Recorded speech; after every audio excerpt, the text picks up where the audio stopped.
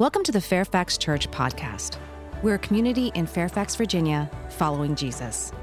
We upload new messages every week, and to learn more about us, visit us at fairfax.cc. Enjoy the message.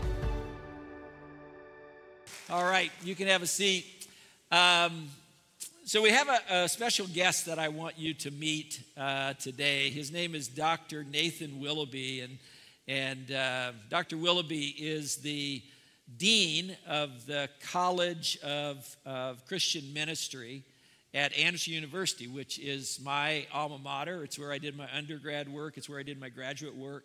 I have an incredible love in my heart for that place and how it poured into my life, and I believe very much to whatever degree God has been able to use my life, Anderson University has been a huge part of that. And Dr. Willoughby is also the dean. Part of that responsibility is the dean of the School of Theology, which primarily is graduate courses in what traditionally has been referred to as seminary. And it's just a delight to have Nathan with us today. And I wanted to invite him up to give an opportunity for you to get a little bit better acquainted of him and of Anderson University. So would you welcome Dr. Nathan Willoughby?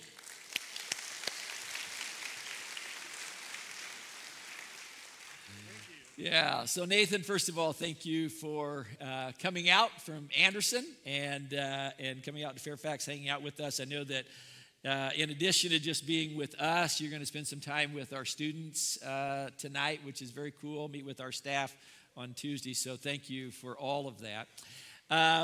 First of all, just kind of talk a little bit about Anderson University and some of the offerings that are there. I know that it's, as most people I think are aware, it's an in-person school, has a campus there in Anderson, but also a growing online number of offerings in terms of programs, both undergrad and graduate level. So can you talk a little bit about that? Yeah.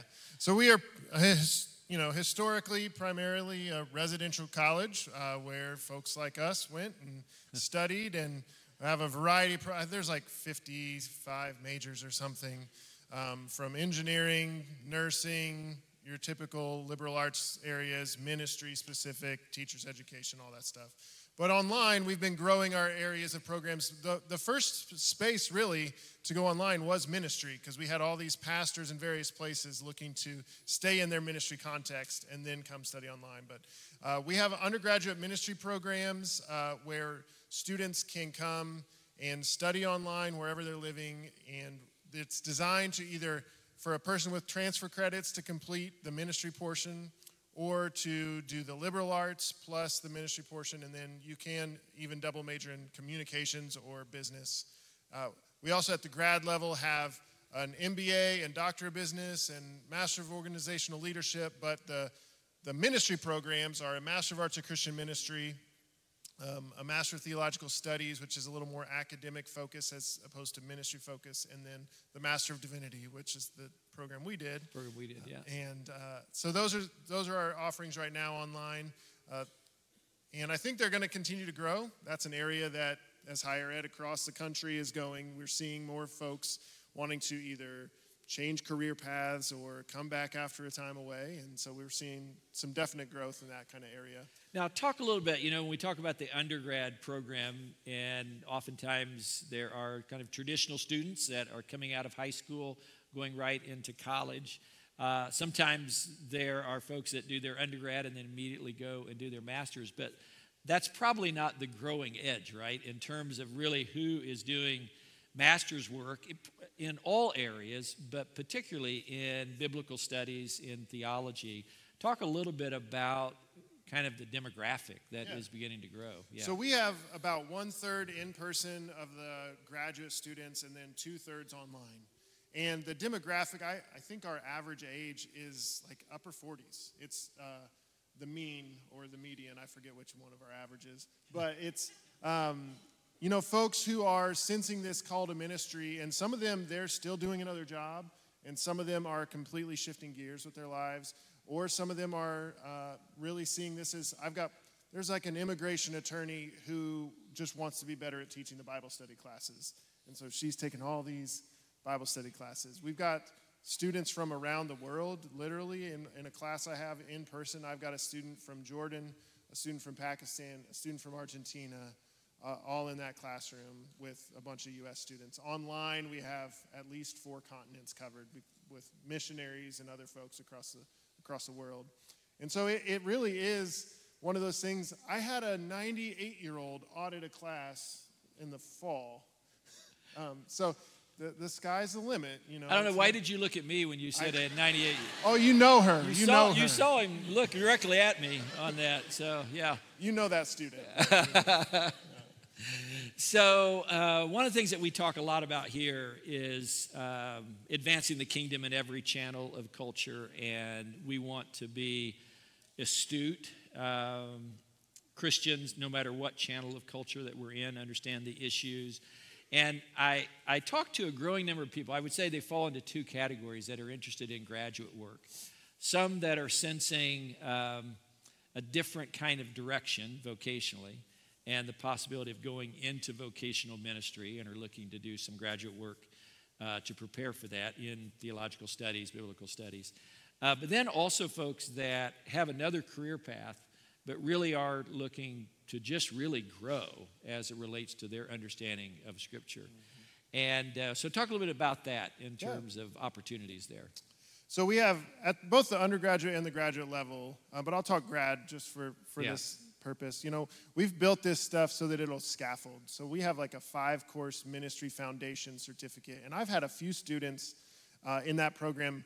A guy, I'm his advisor. He's a retired attorney, but he's got these opportunities. And he's like, you know what? I just want to dig into this stuff. And so he's going to take a Bible class, a church history class, a theology class, and some sort of practical ministry class, and then a 5th class of his choice. Now, he can choose to go on and take like 8 more classes and get a master's degree, but it's one of those stepping stones because we all interpret the world with particular lenses. One of the most important lenses is that of our faith, and some of these classes are going to give us the ability to interpret our world with a little different skill set, with some different tools, and to go alongside the experience we have in churches, but to hopefully support the opportunities we all have to serve in our vocations, whether that be professional ministry or that be just being salt and light in wherever God has placed us in the world. And that's one of the ways that I really like the online. I didn't grow up loving online until I saw the student body that drew together online. I was like, there's so much diversity in where people are coming from. Right. And to see the ability to help facilitate people growing wherever they're at. It's more accessible that way. And through the Trellis program, which we're connected to, and Anderson has been a really important cog in that, there's the opportunity for undergrad students to do an accelerated 3-year program, work in a local church while they're doing it, and also do their degree, come out with no debt, which is a huge deal. And also folks to do their graduate degree in the same way, 2-year accelerated program, work in a local church during that time. Yeah. And so it's been really, I just want to commend you for how Anderson has really stepped up in terms of the Trellis program. It's been very cool. We love Trellis. You know, we have a Trellis intern here at Fairfax, and that we have coast to coast. We have students all the way in Washington State and all the way here in Virginia.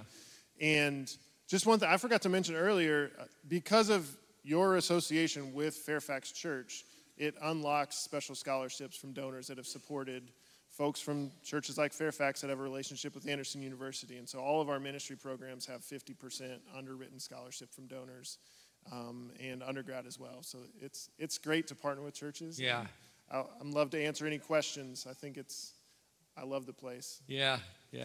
So one last thing. So you've got a lot of parents here with kids at all different ages, so senior high, junior high, on down. Talk a little bit about kind of what uniquely Anderson is positioned to do as it relates to faith and education. So I think if you like going to church at Fairfax, the way that Pastor Rod has been shaped is the same way theologically that the ministry department at Anderson has been shaped. And Anderson itself, it has through its history, had 2 explicit goals that are really important for that developmental age of like 18 to 22. This is a time when people are developing their own faith.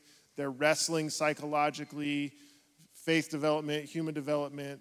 So many things are kind of anxious, and we're navigating those things, But Anderson has this explicit commitment that a lot of schools have, but this is one that's like directly in the theological trajectory of Fairfax Church, is that we have this explicit commitment to both facilitate the academic, the career preparation, the vocational discernment, but to do that in a space that's also explicitly trying to do spiritual formation, faith development, so that when questions arise, which will arise, the faculty are all kind of prepared and feel their own calling to help within that, whether that's a student on the path to med school, cybersecurity training, ministry training, nursing training, that all of us see. I know that people work at AU because they see it's a calling.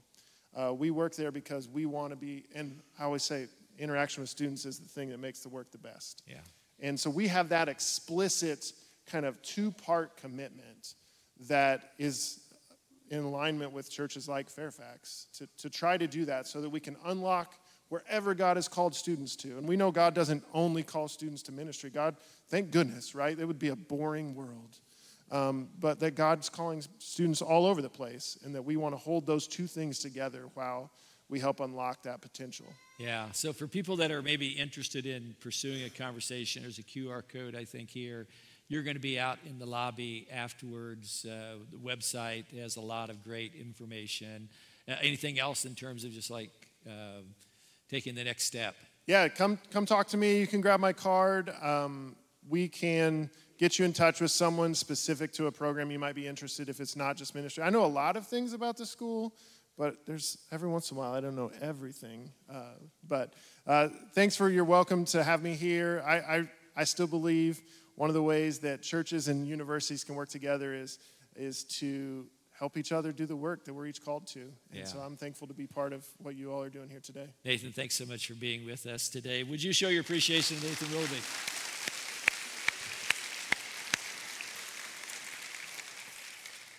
Since Nathan, it's been just a few years that Nathan has been in the role that he's in, and some really exciting changes have taken place under his leadership. And so it's a really, really great time, I think, in the life of Anderson University. All right, so we're in the third week of this study in the book of Esther. And just a little reminder again, a little context as we go into this third week.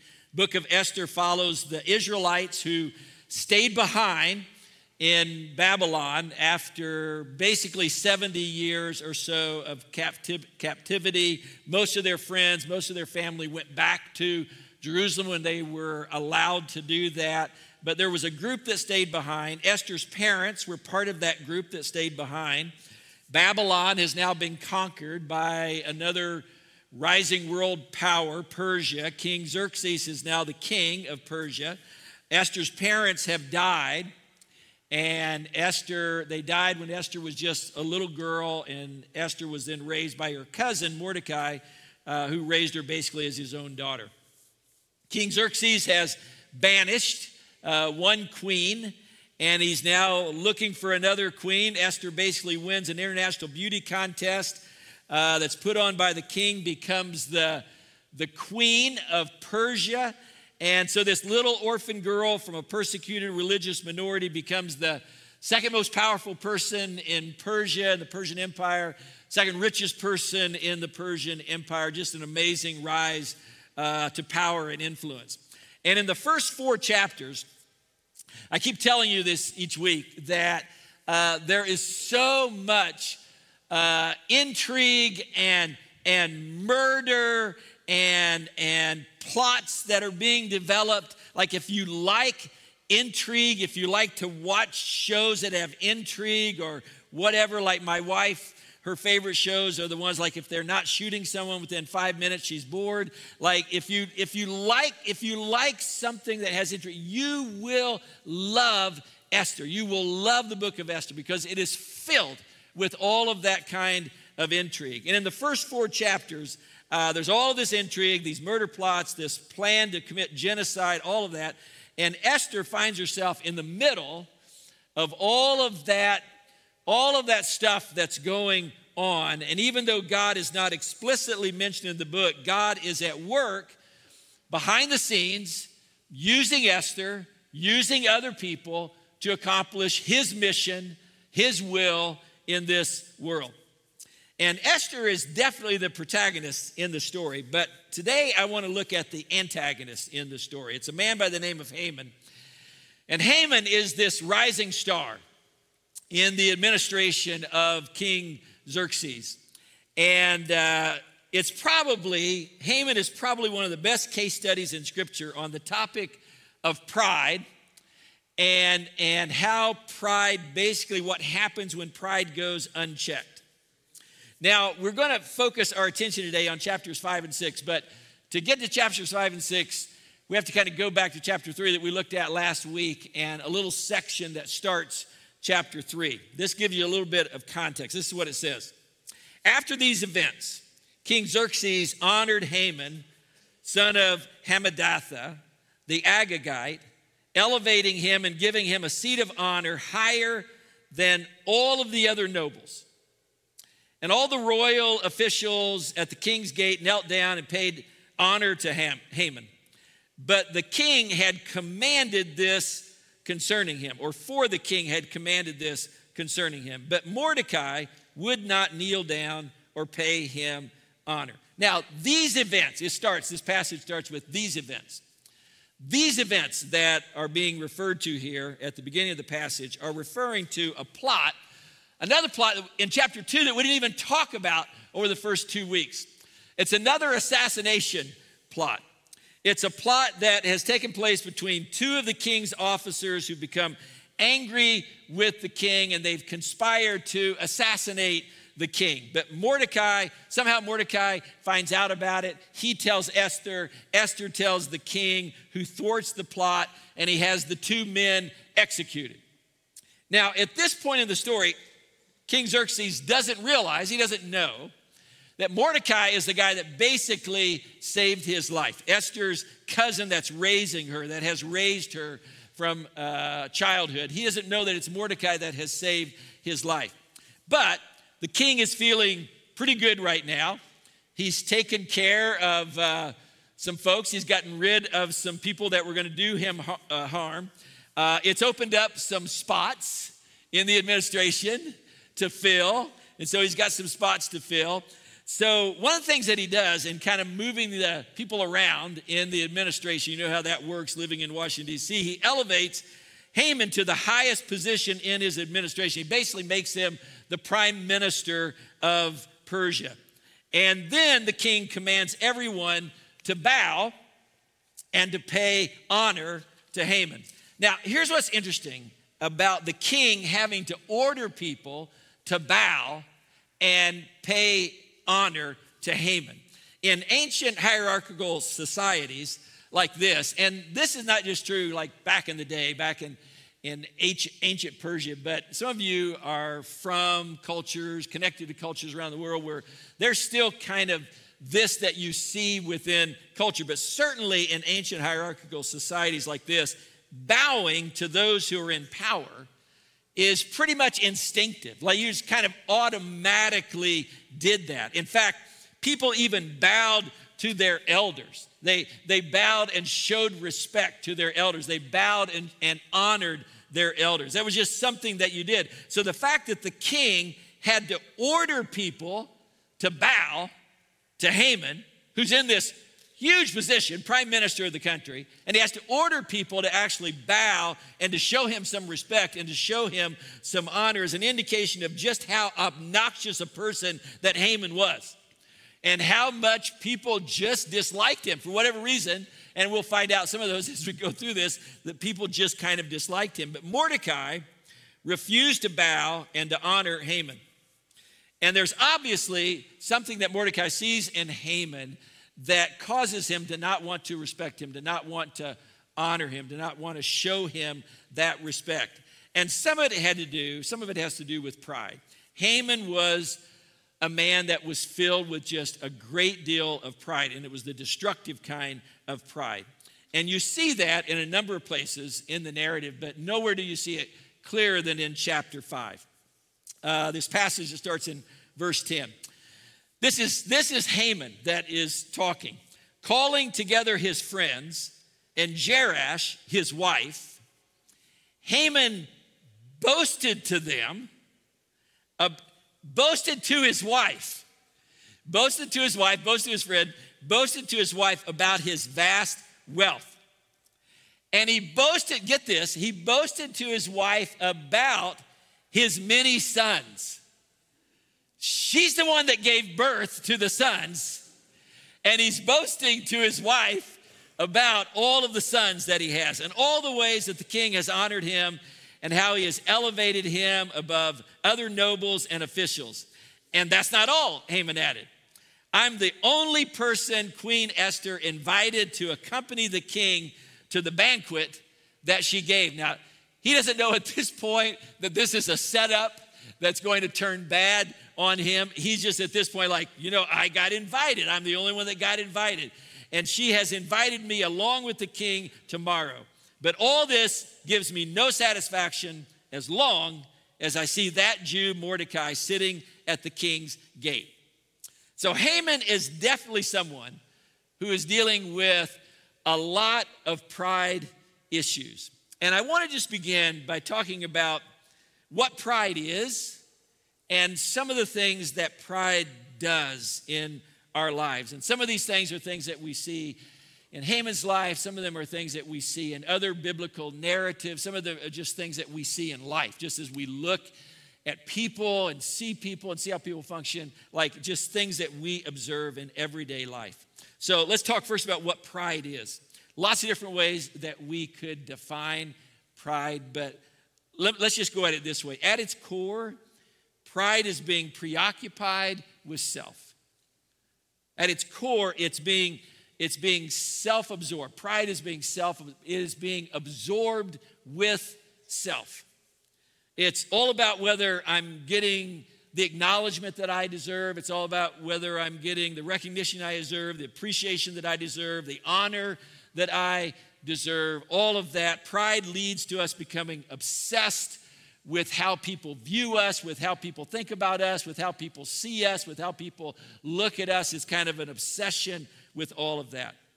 Humility is not thinking of yourself less. It is not thinking less about yourself. It is actually thinking about yourself less. When you meet a humble person, you actually don't tend to think of them as being humble. Like when you meet someone who is humble, the first thing that you think is not, oh, wow, what a humble person. When you meet someone who's humble, what you tend to notice is how interested they are in you.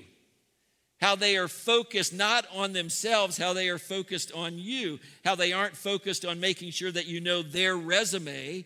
They're focused on getting to know you. They aren't focused on how you are treating them. They are focused on how they are treating you. They are not focused on making sure that you see them. They are focused on making sure that they see you. Like when you're in the presence of someone that's humble, like you feel seen. You feel like they see you. There are some people that, they walk in the room and you feel like the most important person is coming to the room. And there are other people when they walk in the room, you feel like you are the most important person in the room. And that's what humble people do. They just make you feel good about you. Their preoccupation is not with you seeing them. It's with them seeing you. Like they really see you. That's what humility is all about. Haman was obsessed with telling others all the ways that the king had honored him, all the ways that he perceived Esther was honoring him. He was obsessed with what the king thought about him. He was obsessed with what other people thought about him. That's why it drove him crazy when just one person was not willing to bow to him. Like everyone, an order had been given by the king for everyone to bow to him. So everyone bowed when they saw Haman, except for just one person. There was just one person that didn't bow, and it drove him absolutely crazy.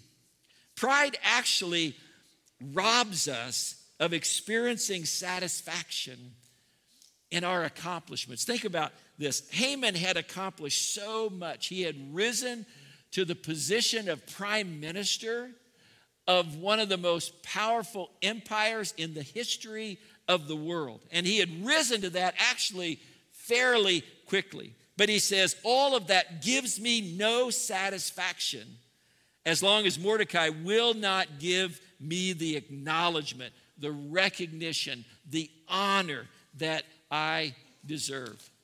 That's one of the things that pride does. Pride just doesn't allow us to actually enjoy and appreciate our own accomplishments. Like there's a reason that you sometimes see these incredibly talented people, incredibly gifted people, people with all these amazing gifts who have accomplished so much, who have risen to leadership in so many different areas, and yet they are still miserable because they still feel like somehow they are being underappreciated, that they're not getting the recognition they deserve, that they are not getting the acknowledgement that they deserve. Pride can move us from a life characterized by wisdom to a life characterized by foolishness. Why is that? Because pride keeps us from learning from our mistakes. Pride causes us to justify everything. A relationship fails. A job doesn't work out. A position at work doesn't work out. We don't get the promotion that we thought that we deserved. And it's always about someone else. It's always about him. It's always about her. It's always about the circumstances, but it's never because of us. So we never learn.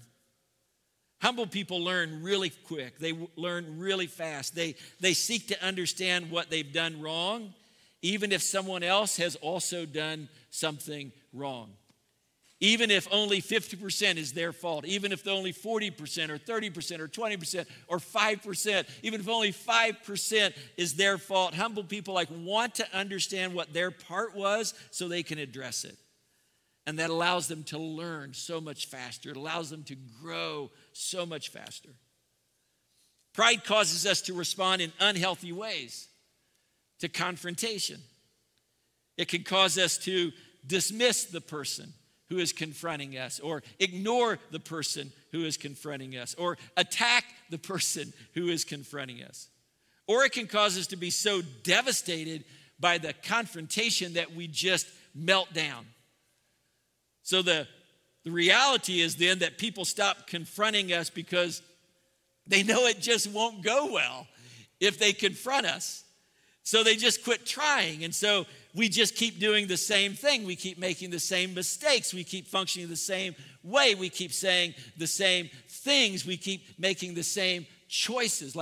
Because we cannot deal with confrontation, people stop confronting us, and it just stops us from being able to learn and to grow. Pride can also cause us to be opinionated in a way that doesn't allow us to even consider the possibilities that our opinions are wrong, or that our opinions need to maybe be revised. We see this in culture all the time, just the possibility that our opinions are wrong, or maybe they need to be revised, or maybe they need to be more nuanced. Our opinions need to be a little bit more nuanced, or maybe they need to better acknowledge the complexity of the situation or the multi-layers of the situation, and they need to kind of understand all of that complexity and all of that nuance. Pride keeps us from, it causes us to be opinionated in a way that will not allow us to consider the possibility that maybe we need to rethink our opinions.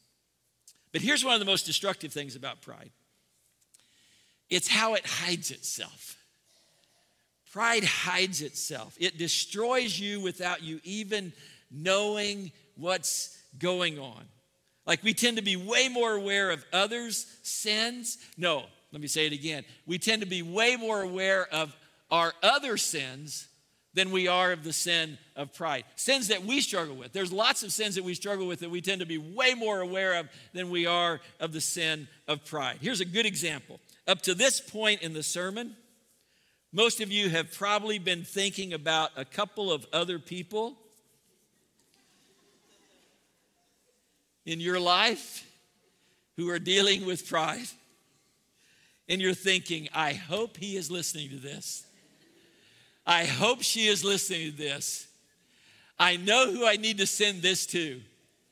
Right? Can I get a copy of the transcript? Because I know who needs to hear. As soon as you started talking about this, I knew exactly who it was that needed to hear this message. That's just the way that pride works. That's what makes it so destructive. It's so much easier to see pride in others than it is to see it in ourselves. So, what's the answer?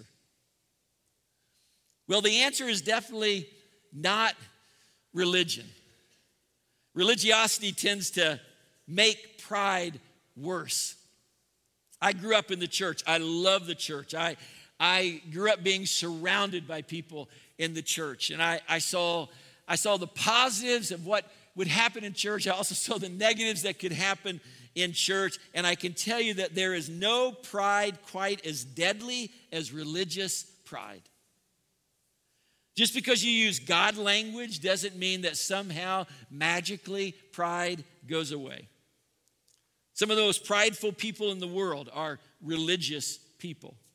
Because when you become convinced that all that matters is that you follow the rules and that you think you are pretty successfully following the rules, then you tend to become prideful and self-righteous and judgmental of everyone that you think is not performing quite as well as you are.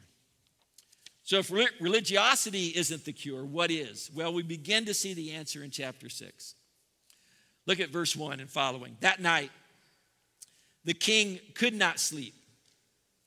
So he ordered the book of the Chronicles, the record of his reign, to be brought in and read to him. It was found recorded there that Mordecai had exposed Bigthana and Teresh, two of the king's officers who guarded the doorway, who had conspired to assassinate King Xerxes. What honor and recognition has Mordecai received for this? The king asked. Nothing. Nothing's been done for him up to this point, the attendants answered. And the king said, well, who is in the court? Now Haman, I love the way this all plays out.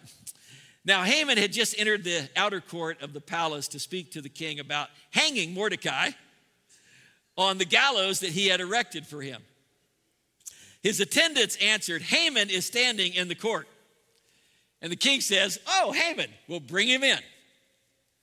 So Haman's pride has led him to the place where not only does he want to kill Mordecai, he wants to make a public spectacle of Mordecai. He's built this 75-foot tall gallows to hang Mordecai on, and he wants to come in and ask permission of the king to be able to hang Mordecai on the same day that the Jews are going to be slaughtered. But the night before, as the text says, the night before, the king cannot sleep. And so he looks at this book. It's the book that chronicles events that have taken place, not only in the life of the palace, but just in the life of the country, just kind of chronicles these. It keeps a history of all of these. And he realizes in reading through this book that chronicles all of these events that it's Mordecai who is the one that actually saved him from this assassination attempt that had taken place. And so he wonders, has anything been done to reward him for that? Has anyone said thanks even to him for that? And it's at that moment that Haman comes in. And this is what happens next. I love this. Verse 6. When Haman entered, the king asked him, Haman, what should be done for the man the king delights to honor? Now Haman thought to himself, well, who is there that the king would rather honor than me? obviously, he's not wanting to name me right now, but obviously he's talking about me. So he answered the king, "For the man the king delights to honor, have them bring a royal robe that the king has worn and a horse the king has ridden, one with a royal crest placed on its head, and then let the robe and horse be entrusted to one of the king's most noble princes.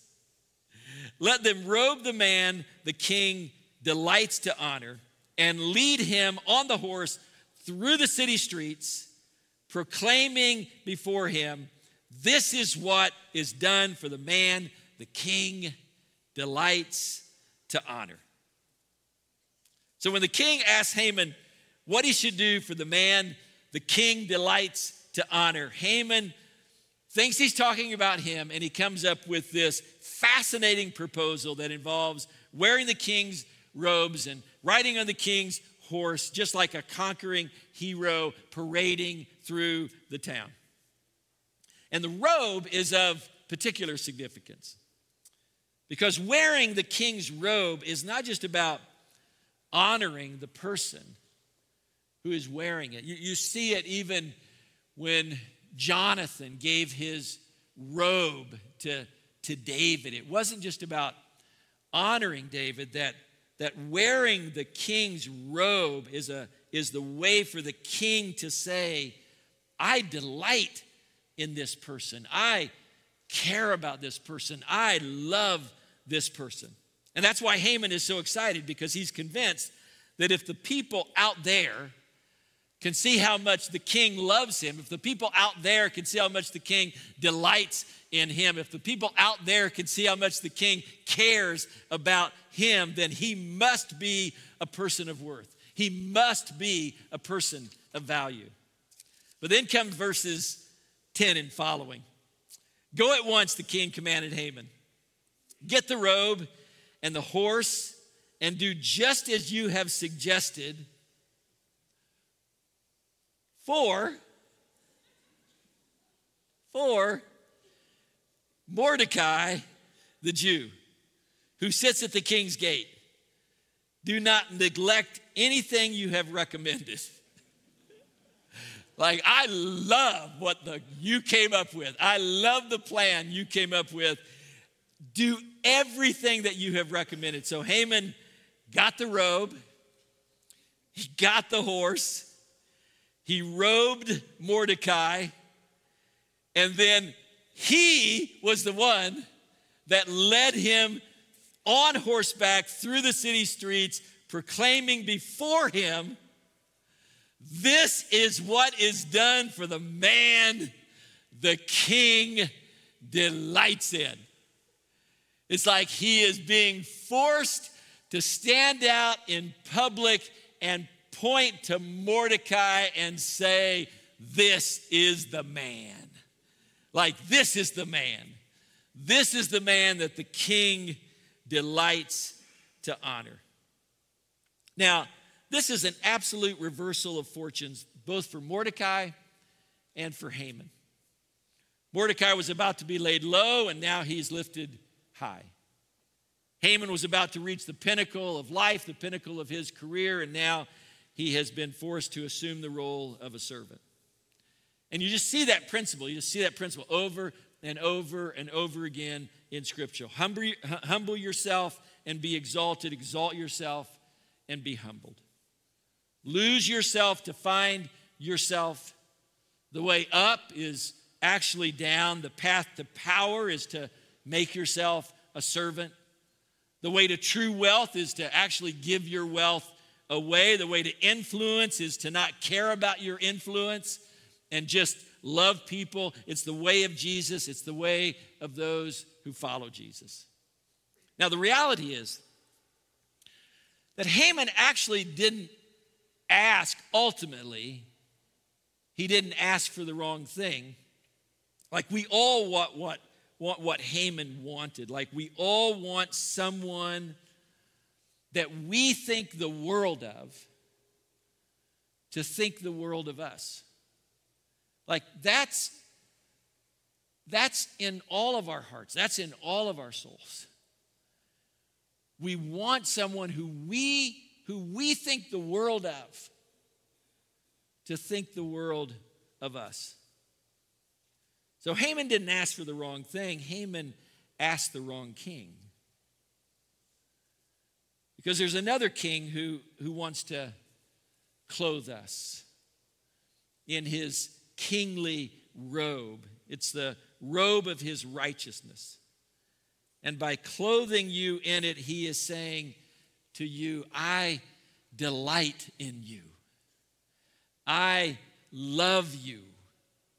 Like you are of value to me. You are a person of worth. Not because of anything you've done, but because of what I've done for you. Mordecai was saved because Haman exchanged places with him. But Haman exchanged places with Mordecai involuntarily. Like he didn't want to exchange places with Mordecai. Like Haman didn't want to clothe Mordecai in the robe of the king. He didn't want to lead Mordecai through the city streets. He didn't want to do that. It was the last thing that he wanted to do. But Jesus exchanged places with you and with me voluntarily. Like on the cross, he voluntarily took on your sin and my sin so that we could take on his righteousness. On the cross, he took on your brokenness so that you could take on his wholeness. On the cross, he took on your death, my death, so that we could take on his life. Like on the cross, voluntarily, he took on everything that was ours so that we might have everything that is his. Like, and he did all of that voluntarily because he delights in you. He loves you. He values you. He treasures you. And when you realize that, when you realize that the king loves you that much, that the king delights in you that much, it humbles you, and pride just begins to melt away.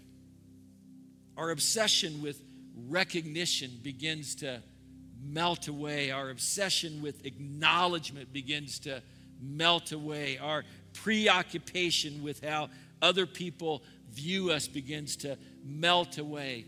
Our preoccupation with how other people think about us begins to melt away because we know that the one that we think the world of thinks the world of us. God, we confess to you that sometimes we lose sight of the depth of your love. And we turn to other kings to experience the recognition that our heart desires, other kings to experience the affirmation that our soul so desperately needs, other kings to say to us that we are valued, other kings to say to us that we are persons of worth.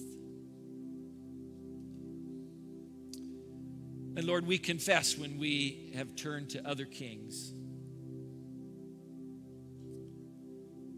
and lost sight of the one true King who delights in us and loves us above and beyond anything that we could imagine. And so, Lord, for those of us who have said yes to the King, for those of us who have clothed ourselves, have been clothed in the righteousness of Christ, may we be reminded of the clothes that we are wearing, of what they represent, of what they mean, And may we walk in the reality of that.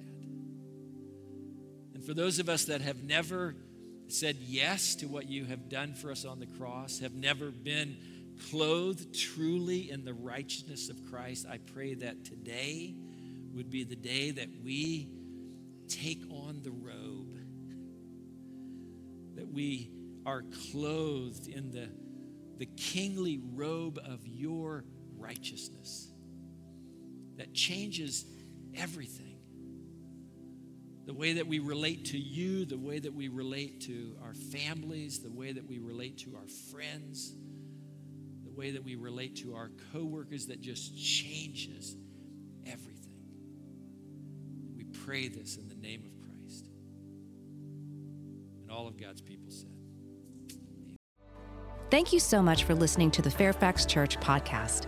You can find more messages like this on our YouTube channel at Fairfax Church, or follow us here. If you were blessed by the message and resources provided, feel free to leave us a review.